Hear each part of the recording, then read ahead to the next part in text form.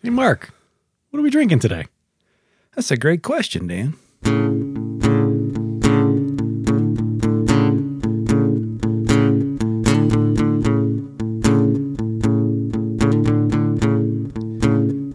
Tell you what we're going to drink. We're going to drink some whiskey that took a detour before it got to us. Yeah. We're going to drink whiskey that spent its time in its barrel and then spent some time in another barrel, but not finishing. Double oak. Double oaked, which I suppose is kind of like finishing. It's something that happens after. Right. We would probably properly refer to that as a second maturation. I didn't even hit my first maturation yet. Well, I'm hoping we get there. Yeah. And so not involving wine barrels or port barrels or Right. sherry barrels, but involving other barrels that typically are new barrels. They're toasted or charred or a combination. And it's been some time in there. And toasted's a big thing now. That's part of that second maturation thing. Everybody's got a toasted expression. I've had some of the Michter's toasted is all right. But, Michter's toast all their barrels. What's So the what? What's the difference between charring and toasting? Charring is lots of heat for a very short period of time. So it burns the barrel. Barrel's on fire. Right. It's very dramatic. It chars that initial depth in the barrel, and that's what we love about a charred oak barrel. Toasting is lower heat for a longer period of time, hopefully to bring out different compounds, more of the vanillin, the vanilla type stuff. And a lot of brands, in fact, one of our favorites, Lenny toasts and chars all of his barrels. Yeah. Lenny's not a brand. That's right. Deer Hammer. Excuse me. Lenny's a human being that runs. He's so intertwined in my mind with Yeah. Deer Hammer that he is it, it is him. Right. But anyway, correct. Deer Hammer. So, Lenny toasts all his barrels. So they're not necessarily second maturation, but even his first barrels. And Michter's does the same thing, and so a lot of brands do. Yeah. I think Michter's really kicked off the toasted part of that, but a lot of brands have done a second barreling. Woodford's the most well-known, the double oak. Double oak, yeah. And frankly, it's really hit and miss. And I think that one of the things that we complain about with traditional finishing, let's mature it in a regular barrel, let's put it in a rum barrel for a while, is that often that seems like it's an escape hatch for less than wonderful whiskey. I think sometimes that happens with the doubled oak thing. But it's just really hit and miss. But lately we've stumbled into a couple of really good ones. You did. And yeah. now we're kind of back on that. Well, let's try that out a little bit more. Because we were initially somewhat scarred by our first experience. Yeah, the first time we had a Woodford double oak, it was awful. Yeah. It was like a store pick single barrel. Yeah. Terrible. Yes. That kind of was to me the beginning of a very negative connotation when I saw double oak on anything. Yeah. So it was interesting to me that when I saw Peerless has a double oak, I saw it on the shelf. I passed it up like 3 different times and I was like, I just can't make the bite, but I love Peerless stuff. They've done really great stuff. I thought, man, if Peerless has done a good bourbon and a good rye, there's got to be something here. So I want to try it. And it was not cheap. That was a $90 bottle. But I took the plunge. I bought it and we tasted it. Delicious. And I actually had some last night just to make sure. Still delicious. Yeah. And we opened the Wild Turkey Master's Keep 1. And that's an 8 to 14-year-old batch of barrels that then goes back into a new that's been toasted and all that. It's amazing. Right.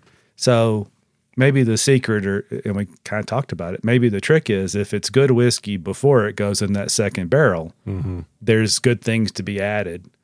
After, if it's weak going in, it's going to be weak coming out. it seems as if it gets weaker. Yeah. And I haven't bought a second bottle, but when Elijah Craig first had their toasted, I bought it. And the first sip, I thought, well, that's pretty good. It's a little different than normal. Every sip after that tasted like a sweaty socks and a wet cardboard. It was just nasty. And it was almost as not as bad as that Woodford, but it was close. Yeah, sure. And then one I go back and forth on is Old Forester 1910. And that's one of those with the great story. And when they go to the second barrel, they go to a barrel that's just about charred to death. It's a long char. So it spends whatever time. Of course, Old Forester never age states that stuff, probably 4 or 5 years. And then it goes into this super charred barrel. And the story of that was it was the fire on Whiskey Row in 1910. I go back and forth on that one. Sometimes I feel like it's marshmallows and chocolate because of that super charred barrel. And sometimes it just tastes like, last night I sat out by a fire drinking whiskey. It sometimes just tastes like that. I'm just, my head's in a fire. Yeah. Well, I mean, to me, Old Forester, the bottles are very different from depending on which one you get. Like the bottled and bond, the bottled and bond versus like the 1920, totally different. Very different. Totally different animals. So I wonder how much of that has to do with the char process and how much, or the double oaking or double barreling versus just Old Forester's recipe in general and how it reacts to certain things. As far as I know, it's all the same recipe, and there's a big proof difference in those. You know, you got 1910s at 93 or 94 proof, the 1897, the bottled and bond's 100, 115 for the 1920.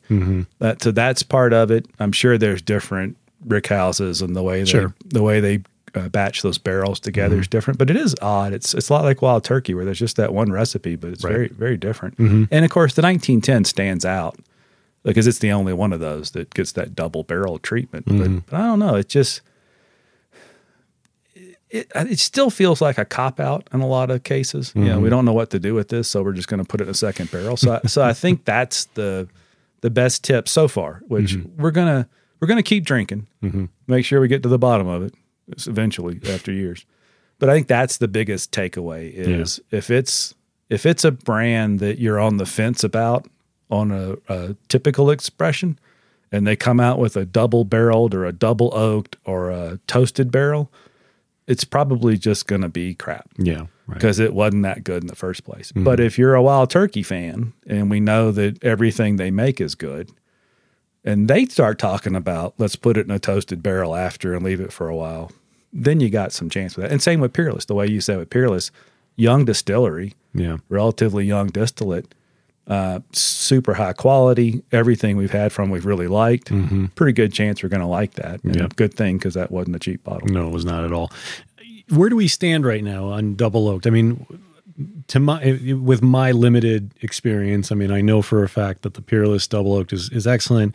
Not a fan of the Woodford. You know, what other double oaked expressions have you had? So the 1910, that Wild Turkey, I had the Michter's toasted bourbon. I had the Elijah Craig toasted. So not that many. Yeah. We like 50-50 on liked versus disliked? I think we're about there, about 50-50. And the Michter's was fine, but people, that's an $80 bottle. People pay hundreds of dollars for it. That's not. Yeah. I don't think I would like it. I mean, Michter's to me is okay, but it's not my favorite. Yeah. So to me, I wouldn't take that leap on anything double oak, you know. And again, I think that goes back to knowing your tastes and what's going into the barrels. Yeah, and that's what you have to trust is you know what you should know after a while what you like. You got to use that as the basis because this second maturation, this other barrel thing. That's a little unknown unless you've just had a lot of those. And I don't think I've had enough to say. I'm going to stick to it's a crapshoot. Yeah. If I'm going to roll those dice, I'm going to roll it on a brand where I like the other whiskey. I'm not going to take a chance on a brand that say for instance, let's try and think of one. I mean, even Heaven Hill, you know, if Heaven Hill comes out with a toasted barrel, second oak, double oaked, whatever bourbon, and it's under 10 years old, I'm going to take that chance. Right. If they come out with a barrel proof 12-year-old double, I'm out. I don't like that whiskey going in. I'm probably not going to like it in another barrel. Let's talk a little bit about the syntax associated with double oak because, you know, the Peerless says double oak right on the label, but it's not always, I mean, the process itself isn't always labeled double oak. No, it can be toasted barrel. It can be, I don't know. That's probably about it. I've heard. I mean, toasted oak, toasted and double oaked. Yeah, double oaked. Which we had that. That was a friend got me that at the distillery. It wasn't so bad. Yeah, I mean, I think again, I think everybody's kind of looking for their angle right now on making themselves stand out and look unique. And so you do have to do your due diligence as a consumer when you see double oak and then you see something else that's toasted, or you see something, matured in a second barrel. They always, maybe the name's not the best way, but they will always brag about it because it looks as an expense. I mean, the barrel costs money, right? And the time costs money, and the rick house costs money. It costs more to do that, so they're always going to call it out. But I don't. It's not magic, and if you like the whiskey going in, maybe there's a chance, but it's just not. I'm not going to pay that much more for that experience, right? And I still think, just like I think with finishing techniques with wine barrels and such, I think that part of what's happening is the grain has changed. The homogenized grain across a lot of the country. There's not as much flavor. Rye in particular. There's the starch levels in rye is way higher than it was just a couple of decades ago. Starch is not flavor. Corn, I think, is similar in that it's just not the same flavor in the grain. Right. And I think that may be why we're starting to see a lot of these finishing techniques and double oaks and all that, is because they're looking for some flavor, because a lot of this younger whiskey, 4 or 5 years old, that grain is different than 10 or 15 years ago. Does it feel a little bit like brands are kind of grasping at straws? I mean, does it feel a little gimmicky, the finishing and the double oaking and all this? I think there's some gimmick feel to both of those things.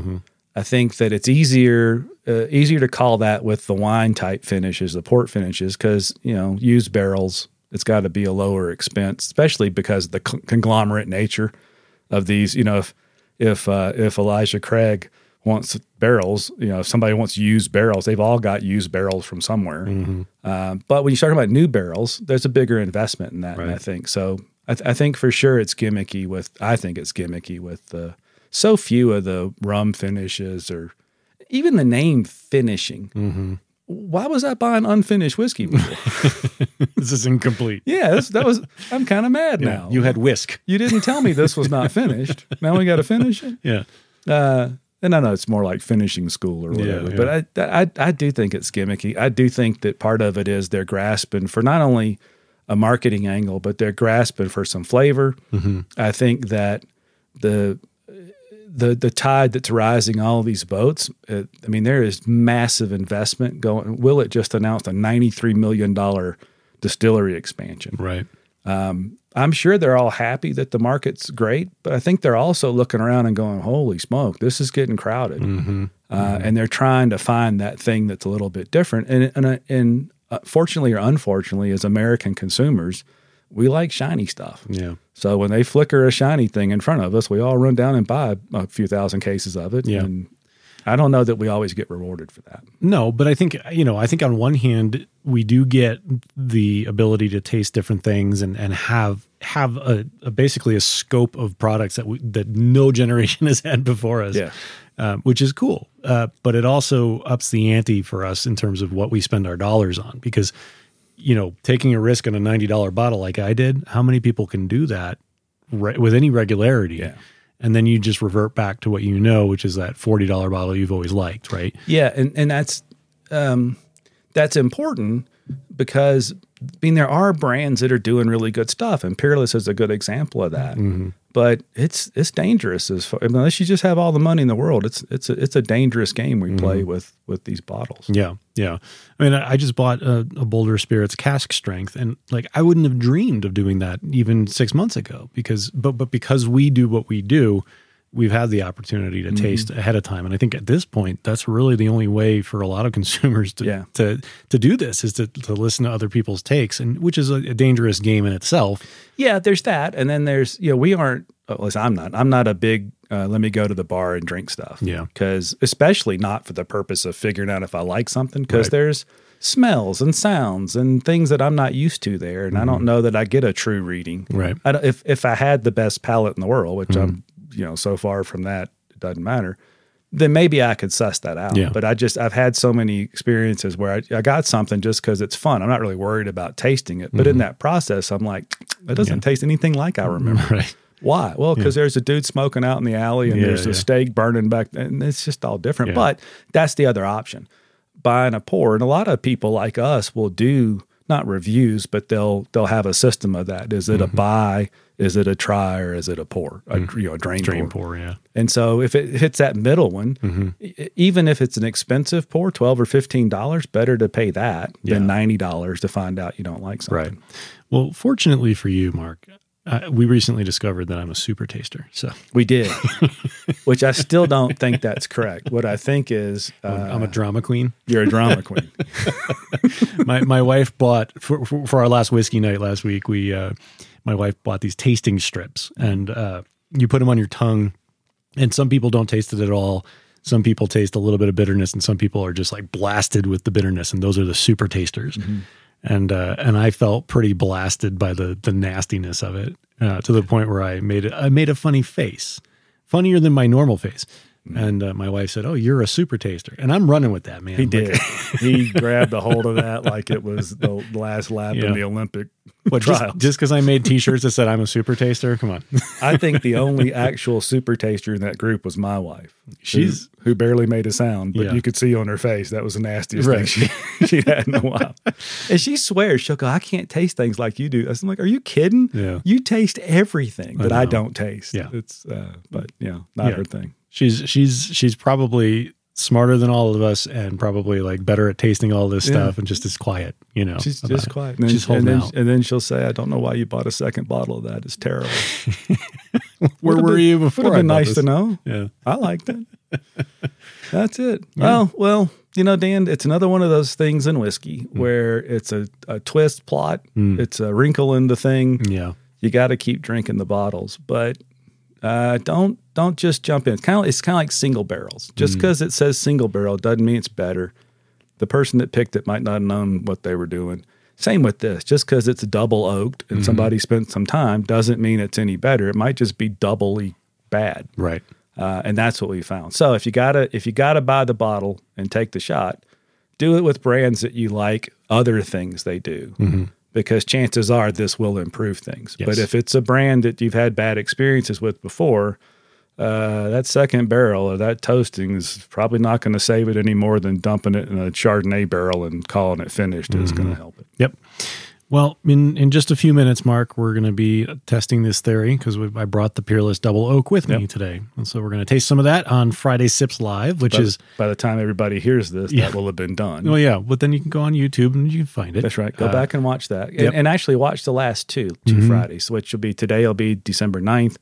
Last week would have been the second. Yeah. Watch those because we opened that Peerless on the 2nd. And then today we'll have some of that. We're going to have a Barrel Vantage, which is quite tasty. We're going to open up a 1910, Old Forester 1910, and we're going to sip some of that Wild Turkey Master's Keep 1, which I had a lot more of until about 12 hours ago when some friends and I kind of did some damage to it on the deck out in the cold in the fire last night. That happens.